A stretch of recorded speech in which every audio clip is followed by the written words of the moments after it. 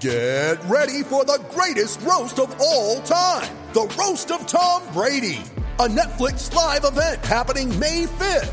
Hosted by Kevin Hart, the 7-time world champion gets his cleats held to the fire by famous friends and frenemies on an unforgettable night where everything is fair game. Tune in on May 5th at 5 p.m. Pacific time for the Roast of Tom Brady, live only on Netflix. You ready? Showtime. On May 3rd, summer starts with The Fall Guy. What are you doing later? Let's drink a spicy margarita. Make some bad decisions. Yes! Audiences are falling in love with the most entertaining film of the year. Fall Guy. Fall Guy? Fall Guy. That's what the poster said. See Ryan Gosling and Emily Blunt in the movie critics say exists to make you happy. Trying to make it out? Nope. Because I don't either. It's not what I'm into right now. What are you into? Talking. Yeah. The Fall Guy. Only in theaters May 3rd. Rated PG-13.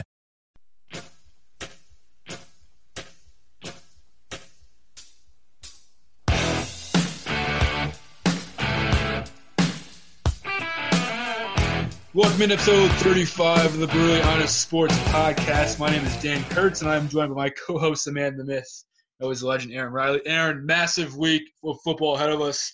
Massive week of football behind us. We got the playoffs. We got 6 games this weekend for the first time in wildcard weekend history. We got your Eagles and Doug with some egg on his face. Obviously, maybe tanking, maybe not. We'll certainly get into that. But how are you, my friend? It's good to talk to you again. I'm very much looking forward to playoff football and hope you are as well. Yeah, I won't be a Debbie Downer. Both our teams obviously not in the mix, but excited to see at least a couple of these matchups coming up this coming weekend.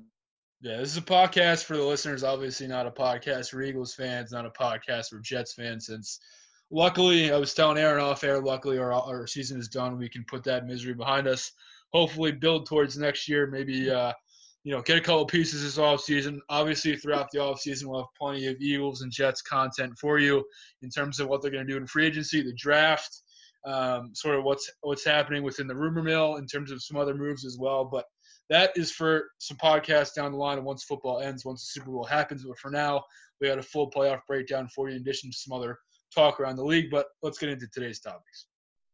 And now for today's topics. All right, Aaron, when we first found out earlier this year that both conferences were going to have 7 teams in the playoffs, that one extra 7 seed, that one extra spot in the playoffs, we knew this was the weekend. We knew wildcard weekend was going to be absolutely amazing.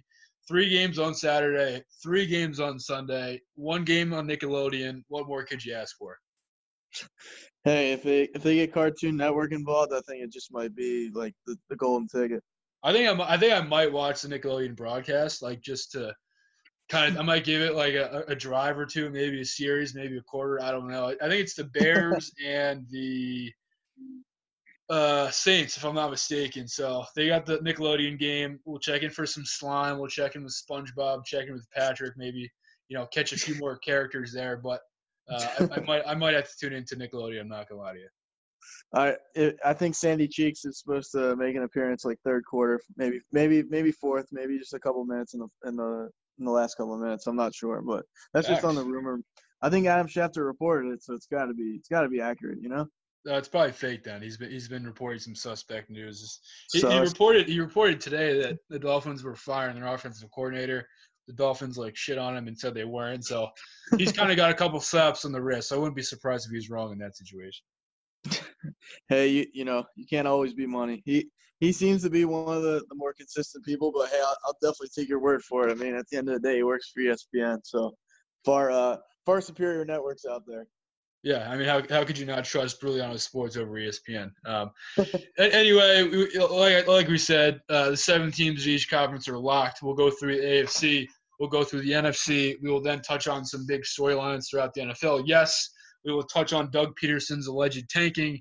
Yes, we will briefly, and I might emphasize briefly, touch on the Jets and their impending head coach search. The owner spoke today.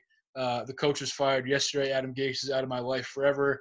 A weight has been lifted off my shoulders, so I feel good about that going into the offseason. I feel good about Joe Douglas leading this coaching search, but let's get to the playoffs. Aaron, we'll start with the 2 teams who have byes, Kansas City and Green Bay. Do you think there's any stopping these teams in the playoffs? And if so, give me a couple of teams in the AFC and NFC that could potentially stop Green Bay or Kansas City. Of those two teams, I mean, I think more likely the Packers can be stopped. It's kind of interesting though. For whatever reason, with the Ravens going into the playoffs, kind of on the upswing like they are in comparison to last year. If you remember, they went in 14-2, way too cocky, got blown out of their own building against Tennessee. So I think that Lamar Jackson, those boys have a lot to prove this year. This third go around in the playoffs for him.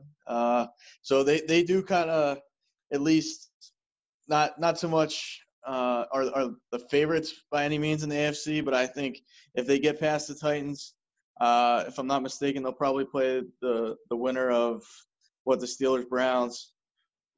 So you're right. They are the fifth seed. I don't foresee the Browns and Indy winning, so that would leave them to probably play Pittsburgh if they win. But yes, you're correct. Yeah, so if they get through, I mean, I think they have a very good chance, I think, of getting through Tennessee. Obviously, it's going to have to be a reversal of last year, but I think if their defense can wreak havoc, if they really lock down, not even so much lock down, but if they slow down Derrick Henry enough and make Ryan Tannehill beat them, they have a good chance of winning that game. Lamar obviously can't turn the ball over too much in that, but I think Tennessee's defense is pretty flawed. They just gave up a shit ton of points to the Texans over the weekend. So, I think Baltimore has a real chance, at least, at competing with Kansas City. I don't think they beat them. I don't think they get over the top. But you might see Baltimore in the AFC Championship game. That wouldn't surprise me. But on the other conference there, to go NFC. Let me see here. Looking at the first round bye for Green Bay, if I'm not mistaken. Oh yeah. So I don't know. I mean, part of me thinks Tampa Bay is getting hot at the right time of the year. I don't know, really how much Brady has left, but that's what I mentioned it before. I'll mention it again.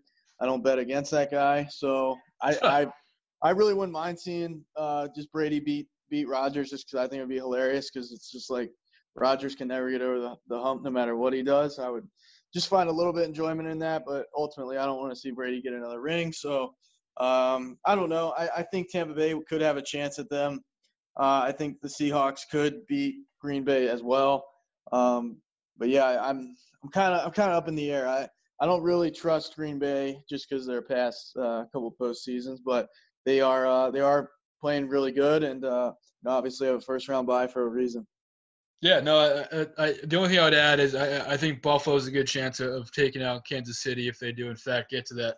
If they both get to that AFC Championship game, Buffalo's first round matchup is against the Colts. The Colts do probably have the best defense, in my opinion. That might be a hot take in the AFC.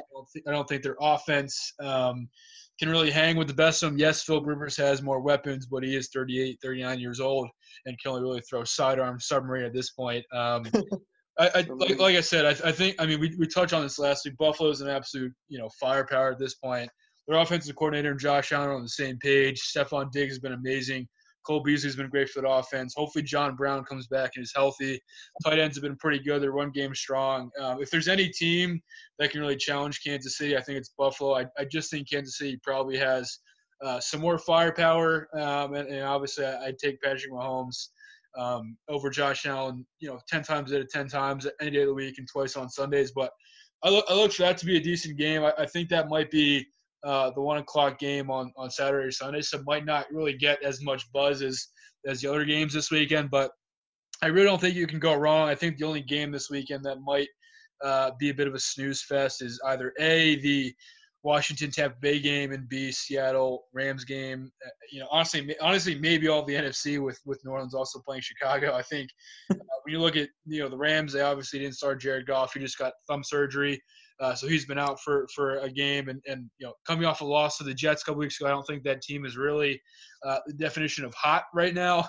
Neither are the Bears, and neither are the Washington football team. So when I look at, I guess, sort of the matchups and the breakdowns, I'm kind of keying on these AFC matchups. And you did mention the Titans Ravens. I think that's going to be an absolute ground game, ground fest, run fest, whatever you want to call it. Probably the best game on paper for me this weekend. I'll definitely be tuning into that game in addition to the other matchups as well. But I look for Lamar Jackson to probably get a lot on the ground. Greg Roman, their offensive coordinator, has really done a good job of bringing back the strength of that offense, which is the run game. Obviously, Derrick Henry, as you mentioned, running all over teams nowadays, just passed 2,000 yards yesterday, which is pretty freaking impressive in today's NFL. So I look at that to be a good game. We mentioned Pittsburgh, Cleveland come out of Sunday's game, yesterday's game. Obviously, Steelers start not playing a lot of their starters. Big Ben didn't play. Mason Rudolph got his rematch against Myles Garrett. The Browns ended up taking a squeaker in the end. There's also some merit to teams playing for a third time in one season. There's merit to teams knowing each other, knowing each other's tendencies, knowing each other's play calling, all that good stuff. How do you think that's going to play out against or for and against the Browns and Steelers? Do you think playing a team a third time, would that give an advantage to the Steelers, or maybe a more inexperienced team like the Browns where they can just go out there and play? So which team in that situation do you think has the advantage over the other? Yeah, that's tough to say. I mean, if you remember back to week 5 or 6, Pittsburgh absolutely destroyed Cleveland 38-7, October 10th or October 18th. So, but then you reverse it back to just this week really.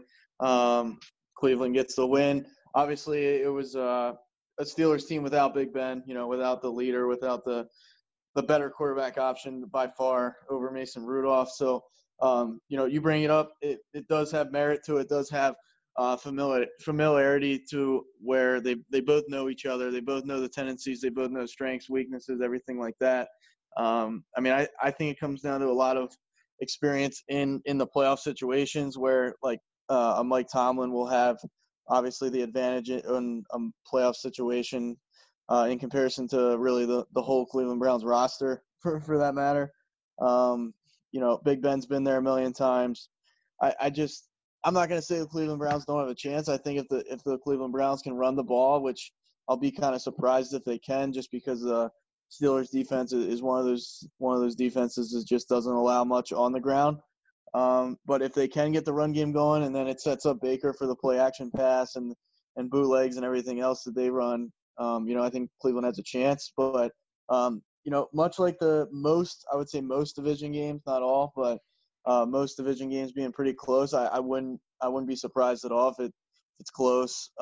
Maybe the Steelers pull away in the fourth quarter, but those, like you bring it up, those teams know each other really well, and that goes hand in hand in close games most of the time. Yeah, 100%. I agree with that. I think when the Browns might be riding high, obviously them making the playoffs for the first time since 2002 is quite an accomplishment. They've been through the ringer and back, obviously starting a million different starting quarterbacks and then getting to a guy like Baker Mayfield who, might be an average to good quarterback at best, but he's kind of the right guy, has the right personality, I think, for that city. The team and the city, the organization have rallied around him. He's kind of put them on their back and taken them this far. Obviously, they have some other pieces. You take a Jarvis Landry, you take a Myles Garrett, you have a Denzel Ward. Kevin Stefanski, for my money, is probably coach of the year. Anytime you can get the Browns to the playoffs for the first time since 2002, I think you probably have to garner some coach of the year, probably votes and some attention there as well. How much of, I guess, an accomplishment for that city is that? And I will say the Jets are squarely on the hot seat now with the longest playoff drought of any team in the NFL now that the Browns and Bucks have made the playoffs. But how much of an accomplishment is that for the Browns? And do you think this team continues to get better and better? Or is this kind of like as far as – will kind of go as far as Baker can take them moving forward?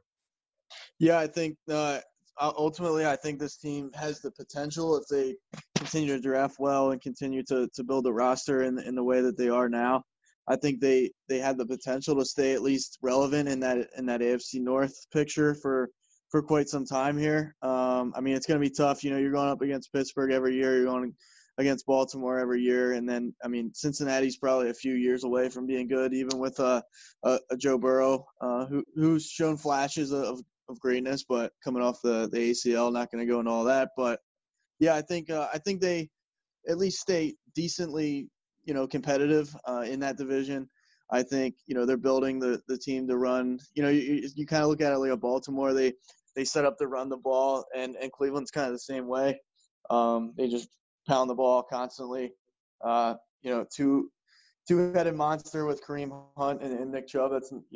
That's always a good recipe for success. So I think if Baker can just stay somewhat consistent like he has been and do his thing when he needs to, I think they can stay pretty consistent. But yeah, I think it's just going to be tough. Like I said, not going to beat a dead horse, but playing those two teams every year, playing those, that's a tough mountain to climb every single season. But I think they'll at least stay relevant, and you'll see them make the playoffs, not every year, but here and there. I would say I'd say they'll have more success now in this era, I would say, than they have in quite some time, maybe if ever, just if they can stick to the same plan and execute it. I agree, man. It's crazy. I think the AFC in general is just pretty tough. You look at a team like the Dolphins, 10-6, being the AC, not making the playoffs even when they extended it to have it become 7 teams, from each conference. I think it's just kind of a testament to the state of the conference right now, and not to say that the NFC is bad, but when you have a 7-9 division winner make the playoffs and no one in the playoffs is under 11-5 in the AFC, I think it just kind of underscores, where the AFC is now. I think, 3-4 years ago, you kind of really said that the NFC was probably pound for pound a better conference. Obviously, you had the Patriots dominating every year in the AFC and kind of ran through a cakewalk schedule there. But I think now you're kind of seeing that shift in teams from the AFC becoming dominant. So, if the Browns can kind of stay relevant, like you said, Joe Burrow, the Bengals get better. That division is probably going to be the best one in football. So it won't be easy for them for sure. They got to continue to build around Baker and play to his strengths and continue to keep that offensive line fresh because he needs blocking, obviously, because he's not that good of an athlete. That's a hot take. But hey. No, like I said, I'm pretty bullish on them. I'm not the biggest, fan of Baker Mayfield. It's well documented, but good for Cleveland. I know how it feels to, have your team be out of the playoffs for multiple years on end, and it sucks. So I feel good for their fans, feel good for their city. Before we get away from our playoff talk here, Aaron, why don't you give me a matchup? Give me a potential upset that might be brewing, that might be coming up here in the weeds. Maybe it's a matchup from the NFC, maybe it's a matchup from the AFC, but putting you on the spot, is there a matchup that you like that we potentially get an upset spot here? Ooh, man, put me on the hot seat putting you on the spot. The hot seat. Right. So, I don't know. I'd be interested to see who has the advantage in the Baltimore-Tennessee game, because I think that could go either way. I really do. Ultimately, I kind of want to see Tennessee win it all just because they're the biggest oddball team. But I don't know. They're never they've been getting better, but they're never they're not like a dynasty or anything like that, or have multiple championships or any for that matter. So I don't know, man. It's tough. I don't see the Rams beating the Seahawks. I'm kind of all out on the Rams. Me too. I don't know. I just think they've backpedaled, they backtracked ever since the Super Bowl. I don't think they've been the same for whatever reason. I just don't. They used to strike fear into teams, and now they get beat by bad teams, almost every year. So I don't trust that matchup. I think Tampa Bay absolutely rolls Washington out of the building. I don't think that's even close. Tom Brady's not going to let that happen. The Bears, that would be a really tough one too. Right. Saints have such a good defense. I mean, if the Bears defense can somehow keep the Saints to a low score, maybe they have a slim chance.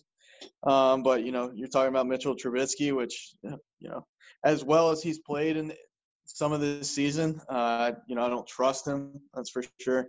I don't know, man. It's really tough.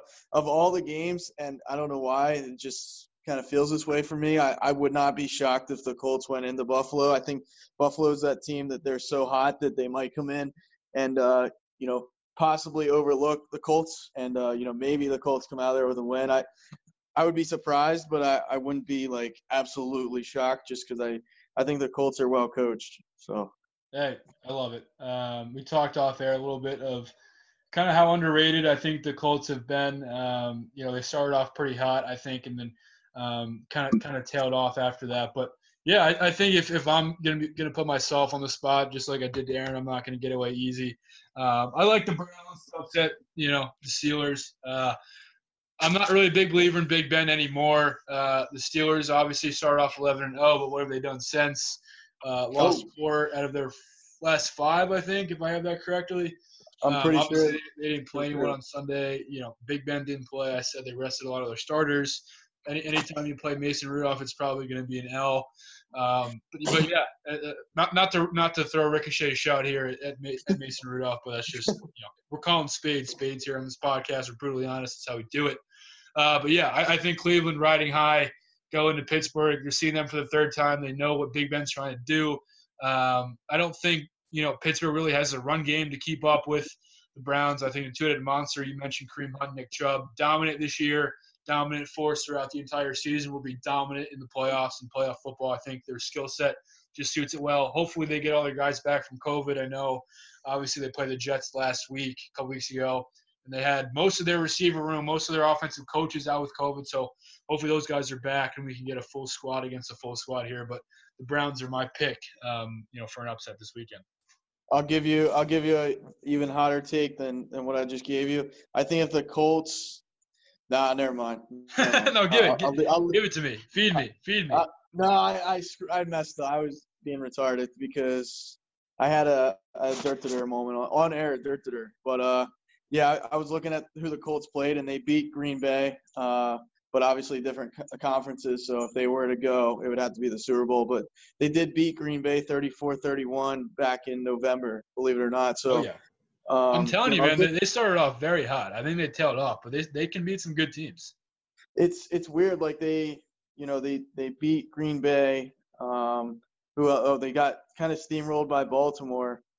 Just kind of weird. Like who are they? Read me off their like top wins. Did they beat anyone of note in the AFC? I think they beat the Titans once, maybe twice. Yeah, they beat the Titans pretty 34-17. That's pretty easy. I think that was that Thursday night game. Right. Actually, and then what's funny is then they came back and got steamrolled by the Titans. So honestly, looking at their schedule, it's kind of – I'm not going to say it's flawed, but a lot of the teams that they lost to are like they lost to Jacksonville week 1. They barely beat the Bears. They barely beat the Bengals. I don't know. I mean, they steamrolled the Lions, but the Lions are the Lions. So you're saying they might be a little bit fraudulent. Now I'm backtracking, but hey, I'm just gonna go with a hot take just because I never pick the teams that are extremely hot because I've seen them fizzle out before. So I'm gonna still stay with the Colts to beat Buffalo just because Buffalo might be too hot and throw back to the 90s, but I remember Buffalo went 4 straight Super Bowls and lost all 4. So, they might not have the clutch gene quite yet. Hey, I like it. The research department probably should have given us those facts and figures before we started off on our hot takes. But any given Sunday or Saturday, that's what they say. Any given Sunday in the NFL, you heard it here first, folks. Place your bets on the Colts. They're going to the Super Bowl and they're going to beat the Packers. Whoa. Super hot take. No, I'm just kidding. All right, let's get to the basement. Let's get to the bottom feeders of the NFL. Let's get to the draft order. We kind of saw where the rest of the teams have shaken out at this point. Obviously, no Monday Night Football game to mess with these draft orders. So I'm just going to read this one through. I guess we'll go top 15. I don't really want to go all the way up because at that point people are going to tune out and stop listening. But number 1. Obviously, the Tank Generals, Jacksonville Jaguars. Number 2, the Jets. Number 3, Miami. It's interesting. We'll touch on them in a second. If you remember, they have that first-round pick of the Texans from that trade with Laramie Tunsil. So Bill O'Brien continues to shove it up the hoop of the Houston Texans and move them over. Number 4, Atlanta Falcons. 5 is the Bengals. 6 is the Eagles. Obviously, I guess you can call them Tank Master Jr. or Tank General Jr., going from the 9 seed to the 6 seed. Number 7, Detroit Lions. Number 8, the Panthers. Number 9, the Broncos. 10, the Cowboys. 11, Giants. 12, San Francisco. 13, Chargers. 14, Vikings. And 15, the Patriots. So that's where that shakes out. What I want to do now, Aaron, before we touch on the Eagles and we touch on the Jets and give our weekly update on those 2 teams, I want to touch on some of these teams and kind of where we are. Obviously, some of these teams had playoff aspirations, but kind of fell short. And I think you know where I'm going to go. I'm going to go outside the top 15. Actually, I'm going to go to the Las Vegas Raiders. Aaron knows where this is going. This is going to be, I guess, our season finale, our I guess, season-ending, shit talking of Derek Carr. We told you from the beginning, folks. We told you back in March. Do not trust this man. We do not like this man as a quarterback. We do not like this man as a human being. The Raiders, for some reason, continued to invest in this guy. They paid him $150 million to go 500 or below every single year. They gave John Gruden a 10-year contract to go under 500 or below every single year. He's a bona fide scrub. His brother was a bona fide scrub. His entire family are filled with bona fide scrubs. He will never get back to the playoffs. That's a hot take. You can put that right in stone. Derek Carr has done nothing personally to me to make me feel this way about him. I just don't like the way he plays football. I'm very glad he's not on my team. I don't think he's a good quarterback. If I was the GM, I would cut bait. I know they're at 17. They're kind of in no man's land there, but we told you folks, the Raiders are obviously hot every year. I feel like they start out 6-2, 5-3, 8-4. Every single year they start off hot and then come crashing down to earth once teams figure out what they're trying to do. The same thing happened this year. They haven't really drafted well. I don't think in the past 2 drafts they've had 5 first-round picks, but only have 1 first rounder this year. They haven't really addressed the offensive line. Derek Carr continues to get absolutely beaten back there, so I guess you can't really put the blame on him. The running back, Josh Jacobs, is good, but just got a DUI after his last game, so he's really enjoying the offseason so far. Yeah, that's kind of my rant on the Raiders. I don't like this team. I never will. Maybe if they get a new quarterback, maybe not. But Derek Carr will never be successful in the NFL. And I'd love to get your thoughts as we kind of wrap up the Raiders season. Until next year, honestly, it's going to be an annual thing with this podcast. Every year during the season, every end of the season, every off season, we're going to get an update on where the Raiders are. As long as Derek Carr is still there, I will throw in that caveat. But what do you make of their season? And I'd have to assume they have nowhere to go but down from here. Hey, I mean, there's a lot going on with believe it or not, at 8-8, I feel like that team has, nobody really gives them any press, any attention whatsoever for whatever reason. I think just the fact that they left, Oakland to go to Las Vegas, that's enough for me not to like them. I think that's a horrible thing to do to your fan base, no matter – I know it's a business, but, I'm not going to root for somebody that does that. I remember, way back in the day, my grandfather was a Baltimore Colts fan. Once again, a team that left, and they left in the middle of the night. So that alone makes me kind of root against them. Can't do it. I am a John Gruden fan as a person. I think John Gruden is. I'd love to drink a beer with him, smoke a cigar, a cigar, as the kids say. But cigar. Why not? But as a coach, I don't have the most trust in that guy. I think he took over a Tony Dungy implemented roster in Tampa Bay and kind of just rode the wave. And then after that, they were kind of a dumpster fire towards the end. So I don't know. I think them investing in first John Gruden for 10 years, I don't know if that's the right move. I mean, they've gotten better, but 8-8 is never – you're never going to get excited about 8-8. You're never going to remember 8-8. So, I think, I'm reading this right off NFL.com. They're talking about how the defense is not ranked in the top half in points since the last time it won a playoff game in 2002. So they're saying they need a defensive tackle and an offensive lineman and an edge rusher. I guess they didn't pay attention to who their quarterback is because once again we're going to stress the importance of how important the quarterback position is. And then Derek Carr kind of reminds me of like similar to a Jay Cutler to me. I just think the guy, no matter where he goes, no matter what he does, he either just doesn't have like the work ethic or he just doesn't communicate the greatest body language either. I just don't know if he cares enough either. In addition to he just can't simply win games. So, once again, just Derek Carr, being average, being 8-8. That's kind of his mantra at this point. And once again, you bring up like a Kirk Cousins. These guys are average at best, and they're getting paid like they're movie stars or rock stars, or even more so. So, waste of money. Like you said, I would cut bait. I would try and if some team would be stupid enough to trade for him, I highly, highly doubt it, but I would be at least shopping him every single day until the draft. Hey, give me 2 first-round picks. I'll trade for him. No, I mean, yeah, thank God they beat the Chiefs, though. I might as well give them the Super Bowl. You said offensive line. To me, they drafted Henry Ruggs last year they were at pick 12. The Jets were at pick 11. They could have drafted the tackle that went to the Buccaneers and is having a great season. Time and time again, this team continues to shoot themselves in the foot, even when things are handed to them on a silver platter. But check in with us this offseason for continued shit talk against the Raiders. But from one of our favorite quarterbacks to another one of our favorite quarterbacks who might, no longer be a quarterback in the NFL. I'm going to talk about the Miami Dolphins. We mentioned them earlier, not making the playoffs at 10-6. Definitely sucks. But it has everything. It has everything to do with their signal caller, with their quarterback, Tua Tagovailoa. Aaron, where do they go from here? I don't even know his stat line. I need the research department to look it up for me.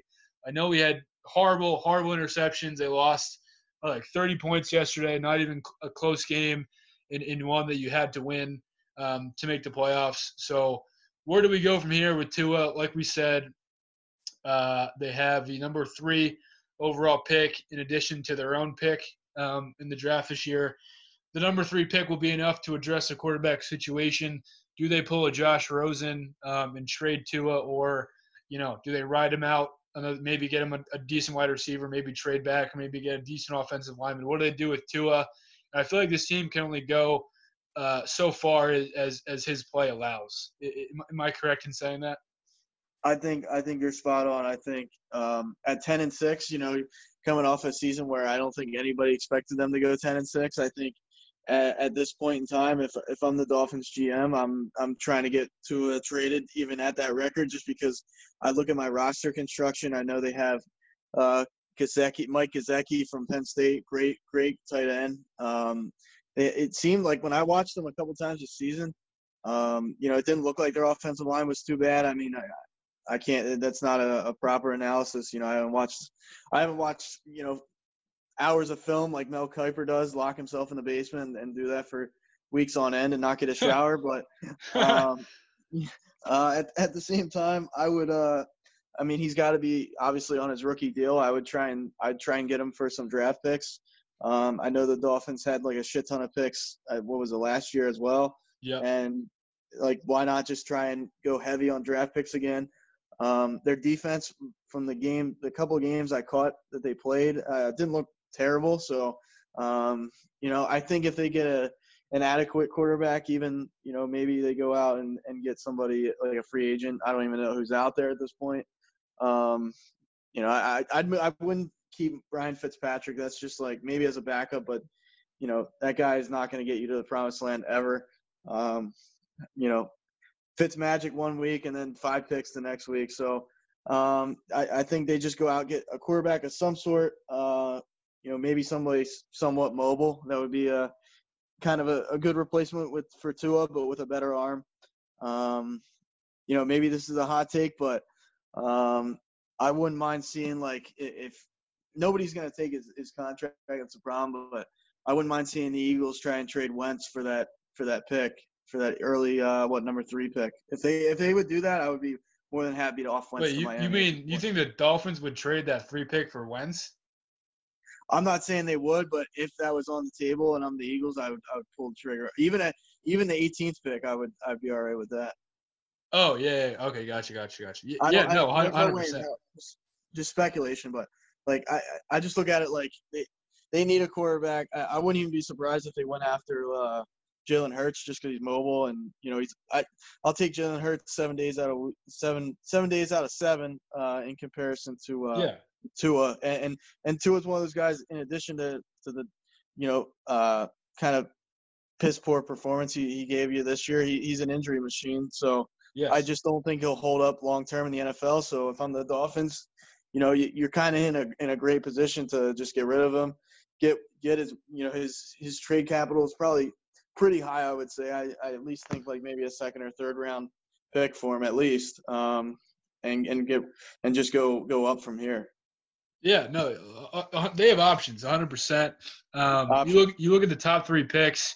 Number 1's probably gonna be Trevor Lawrence. Number 2, just based off his performance last week and which was insane in the Sugar Bowl against Clemson, probably gonna be Justin Fields. And number 3, you got to take that kid from BYU, Zach Wilson, or you could trade back, maybe recoup some picks, but you're only gonna go as far as your quarterback. And this team is obviously pretty good. They're able to win 10 games after last year when they borderline tanked the season away, but still ended up winning 4 to 5 games, I believe. So you're never going to be picking this high again unless you trade a massive haul to get up to the top of the board. So take your shot.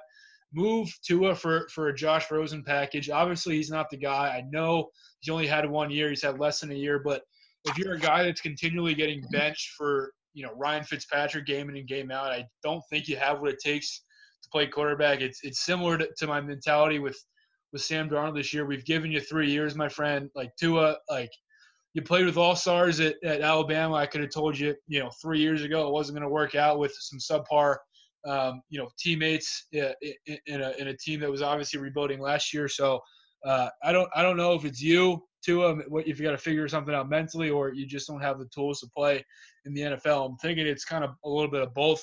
But if you can get a guy at 3 who is a clear upgrade over Tua Tagovailoa, I hate to move on from him just because I learned how to say his name not too long ago, and I hate to forget that pronunciation. But if it's not working, I think they got to move on in a society, in a league where we want that instant gratification. We want those results instantly. I think you have to move on because the rest of the roster is there. You're certainly a playoff team on paper. Outside of the quarterback position. So if you can get a guy that can do some different things back there, give you a couple good looks, is athletic, can run the ball, has the arm strength to get it downfield, I think you can do some different things. Brian Flores is certainly a good coach. Chan Gailey is the offensive coordinator. He's been pretty decent for that this year. So if you can get a guy that can come in there, give you a couple different looks, elevate the players around him, you might as well take that shot at 3 because who knows when you'll get that shot again. Yeah, I think you nailed the.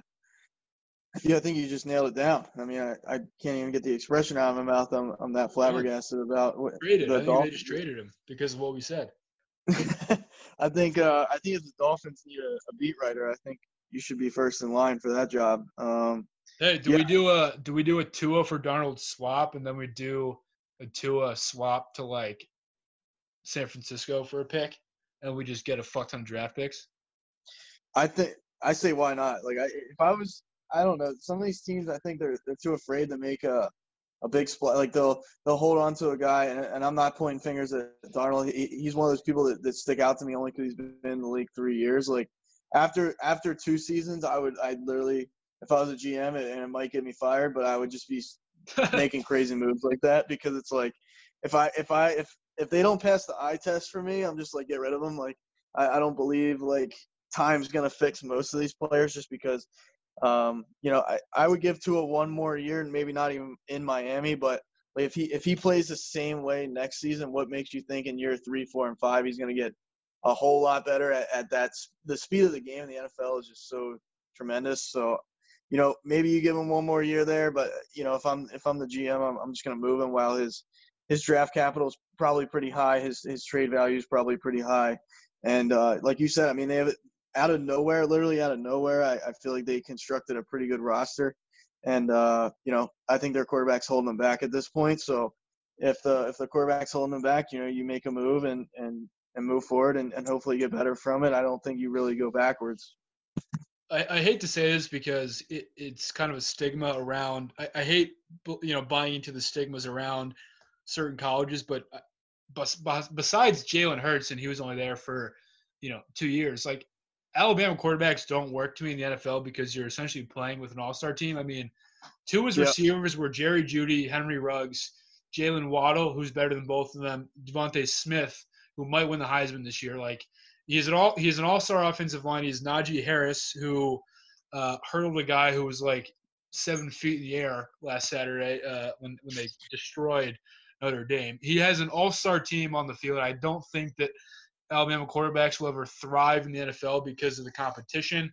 I mean, they're legitimately playing against boys, when they're in the SEC. So, to me, like I said, I know there's the Ohio State, quarterback stigma. I think Justin Fields is a little bit different from the rest of those guys. There's some stigmas for some other schools with some different positions, obviously. But to me, I would never trust an Alabama quarterback unless they, tell me different or show me otherwise. But from one Alabama quarterback to another, former Jalen Hurts, we're going to have to talk about the Eagles here, Aaron. I think it's time for you to give the people what they want, a storyline that is absolutely dominating Black Monday in the NFL. When a day that should be dominated by coaching hires, coaching firings, all that good stuff. The Eagles, the Washington football team, the Giants are dominating the headlines. So why don't you quickly take us through last night's game and maybe give us your initial thoughts, initial takes on Doug Peterson and what he was attempting to accomplish last night. Yeah, sure thing. Much to the grin, I would say, of Eagles fans. He yanks, pretty pedestrian stat line. Jalen Hurts, obviously, probably his worst game to this point. Washington just kind of was wreaking havoc all night long. I mean, I'm not going to say that gives him a free pass. It definitely doesn't. You got to play through that, but you are throwing to, once again, practice squad, no name. Basically, you could have put Vince Papale out there last night, and he probably would have made more of an impact. Throw back to the movie, and with the receiving core like it was, I mean, you could have put Vince Papale out there, and he probably would have caught more yards than most of the guys. But the boy J.J. Arcega-Whiteside, very small contribution in his whole career, but made a pretty nice catch last night. I'll give it to him. I'll give it to the same guy that has his mom holding an umbrella at training camp for him. Why not? Makes a nice play, of course, in the last week of the season, and an irrelevant season as well. But besides the point, you go to the start of the fourth quarter, they're down 3 points, and then Doug Peterson, being Doug Peterson, being the guy that's going to outsmart all the other coaches in the league, at least he thinks, he inserts Nate Sudfeld, Nate Shitfield as I call him, into the game, and absolutely just throws the game intentionally. It's obvious. There's no way they're going to win with Nate Sudfeld with no offensive line and hardly any receivers. So that was really the storyline. Why pull Jalen Hurts when, he's playing poorly, but it's his fourth game in the NFL. It's against a good defense. It's no offensive line. Might as well see what he's got and put him to the test at the NFL level. But, what do I know? I guess Doug Peterson is coming back as the coach for a reason. It's beyond me kind of at this point, just because he's made bonehead decisions all season long. Nearly every game he made a decision that makes you scratch your head. But, so they end up losing the game. And the argument is, should we have tanked the game to get the draft pick? I don't really see a problem with that if you either started Nate Sudfeld from the start or the game was a blowout, which neither of those things occurred. So it was a 3-point game, and that's when they decided to tank. Why not just pull a 76ers and just put horrible people in there and just lose by 50 points? I'd rather them do it that way than keep me interested just to screw all the fans in the fourth quarter and piss everybody off. Yeah, no, that's very well said. It's like I said before, it's kind of a storyline that's been dominating the NFL overnight. And if you're a Giants fan, I think you have every right to be pissed off. But if you're not a Giants fan, I don't know why you really care. I know there are the football hardos out there, there are the football purists out there who are wondering why a coach would blatantly tank. I understand this kind of reinvigorates the Eagles-Giants rivalry. I know Joe Judge, the head coach of the Giants, had a great quote today that he would never intentionally lose a game as a football coach in the New York Giants. But Doug, my friend Peterson, you're in a close game in the last game of the season. You have a rookie quarterback who you want to get as much time in as possible. He's obviously your quarterback in the future. He's obviously a guy you want to build around moving forward. That potentially could have been a late game situation. They're down by 3 points. He has a chance to win the game, with a last-minute drive, a 2-minute drive, what have you. Why would you take him out of that situation? Intentionally tell to your players, hey, I'm giving up on this game. I'm giving up on the season. I'm giving up on you guys. I'm punting to bring in a quarterback who probably should be bagging groceries right now in your local grocery store. For him then to immediately throw an interception, that was one of the worst interceptions I've ever seen. Then to immediately on the next drive fumble a ball that was absolutely garbage. I think you could tell once he came in, the players were pretty pissed off and visibly upset. You saw Jalen Hurts on the sideline sitting there. He was questioning why that decision was made.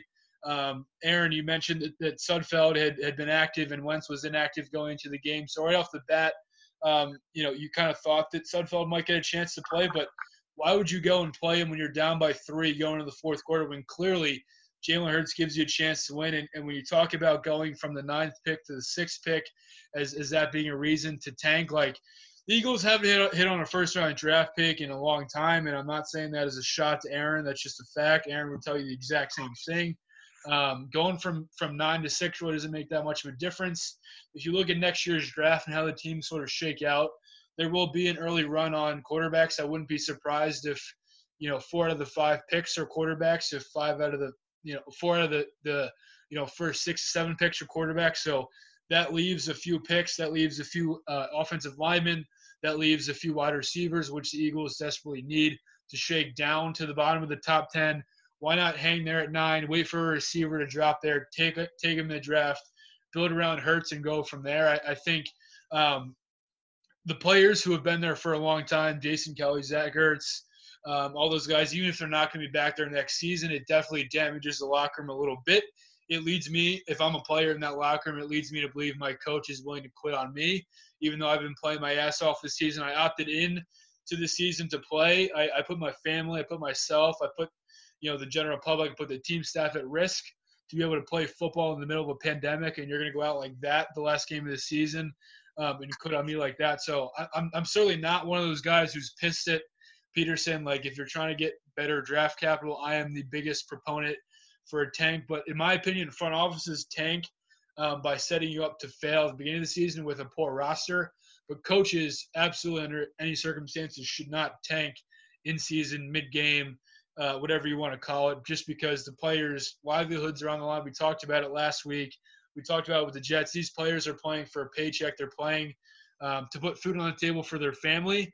And Nate Sudfeld has been there for 4 years now, 3-4 years. So if you're going to put out the argument that you're playing to win the game and you're playing to evaluate him as a talent, I don't buy that whatsoever. You should be playing to evaluate Jalen Hurts and get him some late game, close game experience at that point. And to me, just an all around dumb decision. And for your sake, Aaron, I hope the Eagles choose to move in a different direction. But it does sound like Doug will be back next season.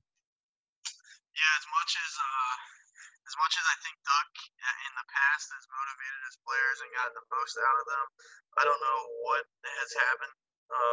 This season in particular, it really stands out that he's not putting. I don't know if he can't think on his feet. Like there's been so many times throughout the season where it'll be whether it be a 4th down, he shouldn't really go for it. Like, let's just get the points. He goes for it. If it's a 4th down that realistically we could go for it, it's not going to really damage us. If we don't get it, he doesn't go for it.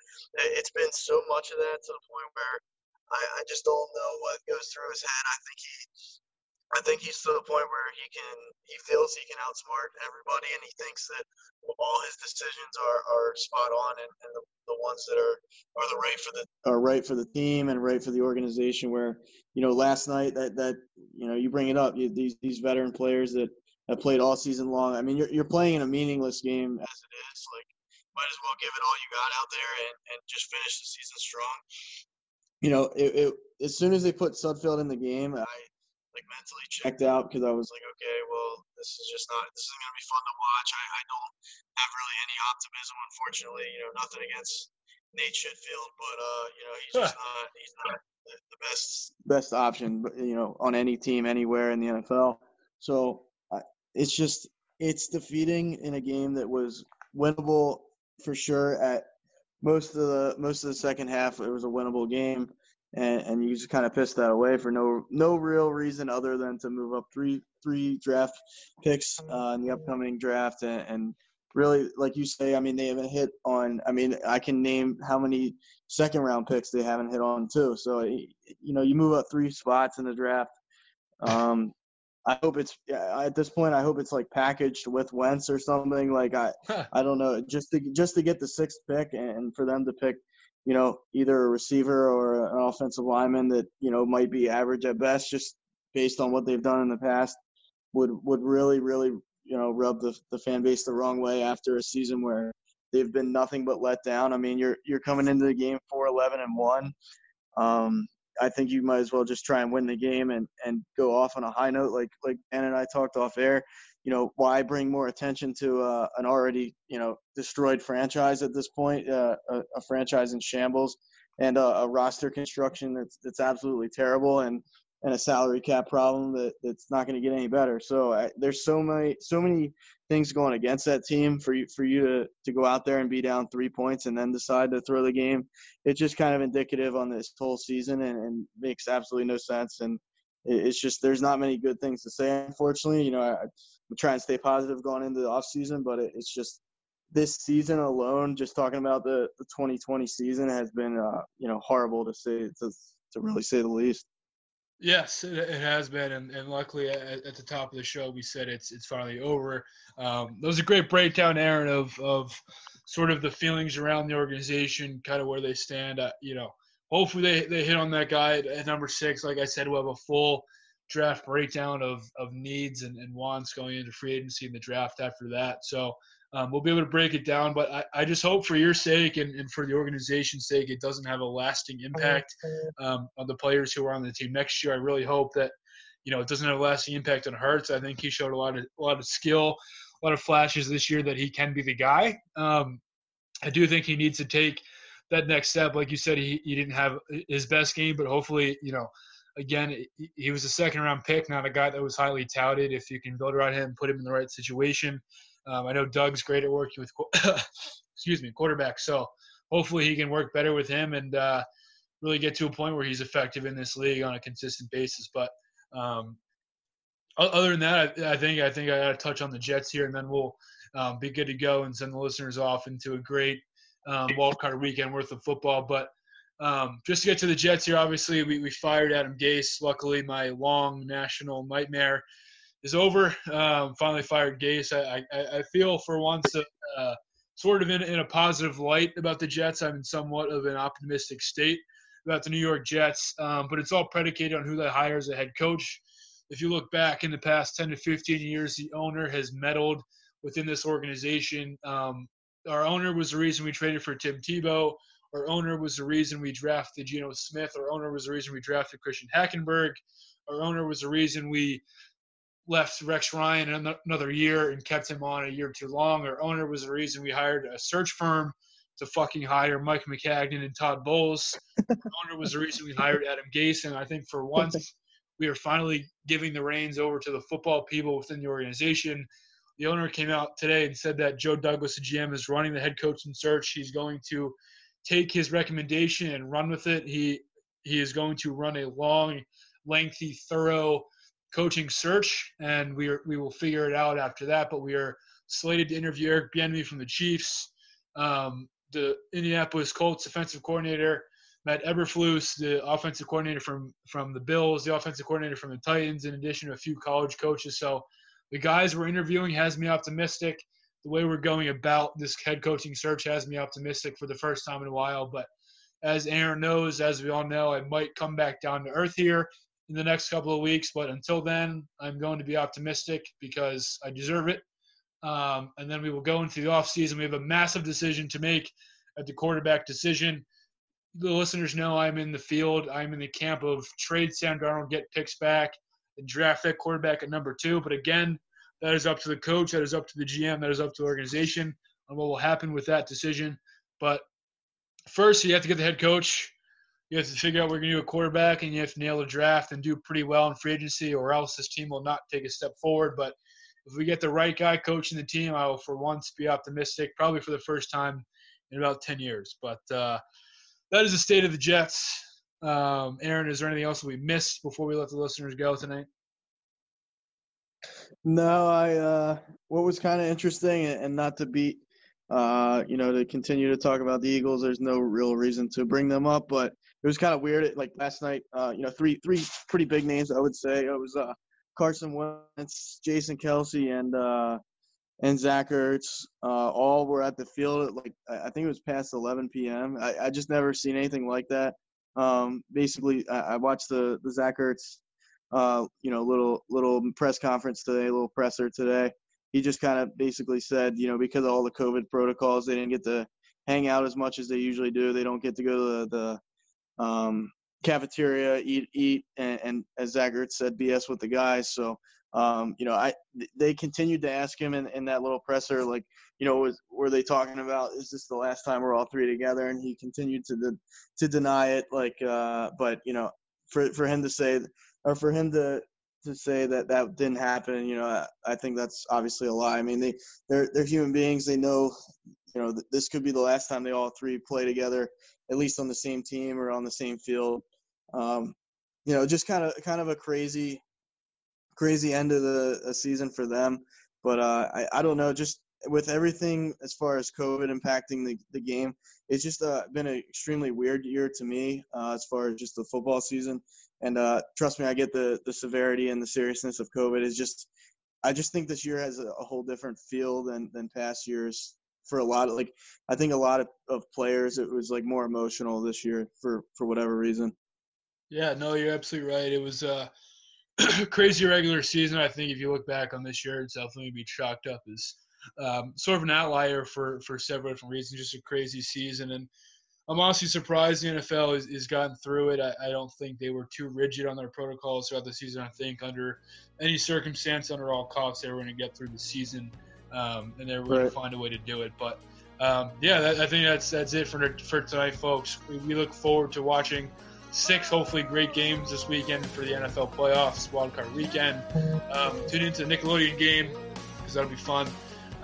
Aaron, I think it's going to be a great week, and we'll have a full breakdown of these games for listeners next week, and then a full breakdown of division round of playoffs after that. But why don't you take us home?